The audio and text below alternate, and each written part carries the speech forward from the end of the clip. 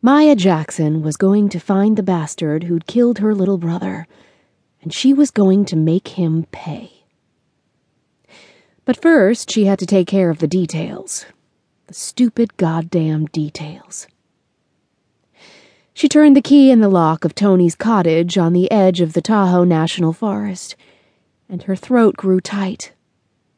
How could he be dead? Gone.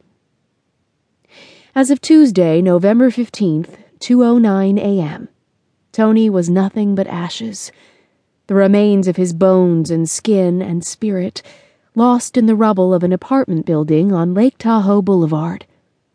3 days ago, he'd walked through flames to save a couple of stoned ski bums, and he'd died a hero. At 23. Tony's landlord needed the place cleared out to show to potential tenants. He'd been nice about it. If she couldn't come for a week or two, he'd be happy to stash everything of value in a storage shed behind the building. Maya had wanted to throw the telephone through a window. Everything of value was already gone.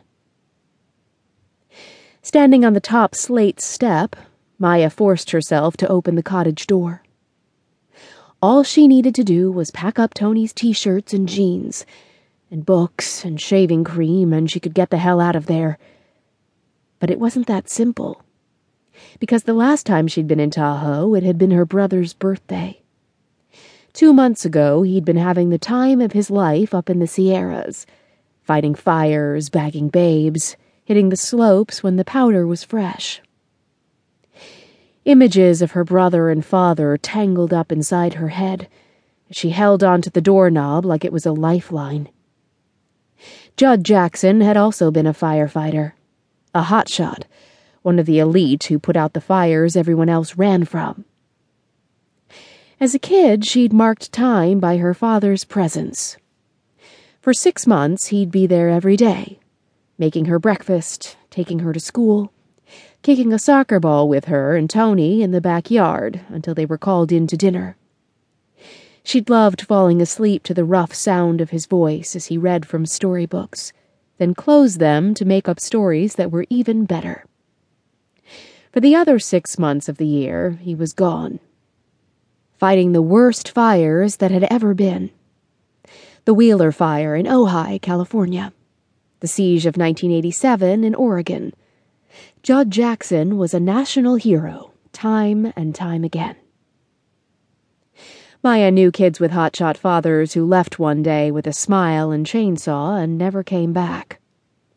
She learned to dread every late-night phone call and unexpected visitors at the front door. Her dad always came back, thank God. But he couldn't shake a brutal cough. And then, a year ago, he'd been diagnosed with aggressive lung cancer. All those years of sucking in ash and black smoke had taken their toll. She was still recovering from her father's death when Tony's fire chief had called. One less Jackson in the world. Maybe, she thought, if she and Tony had an antagonistic brother-sister relationship, like so many of her friends, it wouldn't have hurt so much. But he'd never been the kind of little brother who pulled her pigtails and messed up her things. And even though she was 4 years older, she didn't treat him like a baby. They'd been friends as well as siblings. Their mother, Martha, had lived on pins and needles whenever their father was away fighting fires. And since organization and details weren't her mother's strong suit in the best of circumstances, Maya had been in charge of making sure Tony signed up for teams and had his school projects done on time. It was nice to be needed, so she hadn't really minded taking care of her brother. And then, when their father had died, everything had flipped around, and Tony had taken care of her.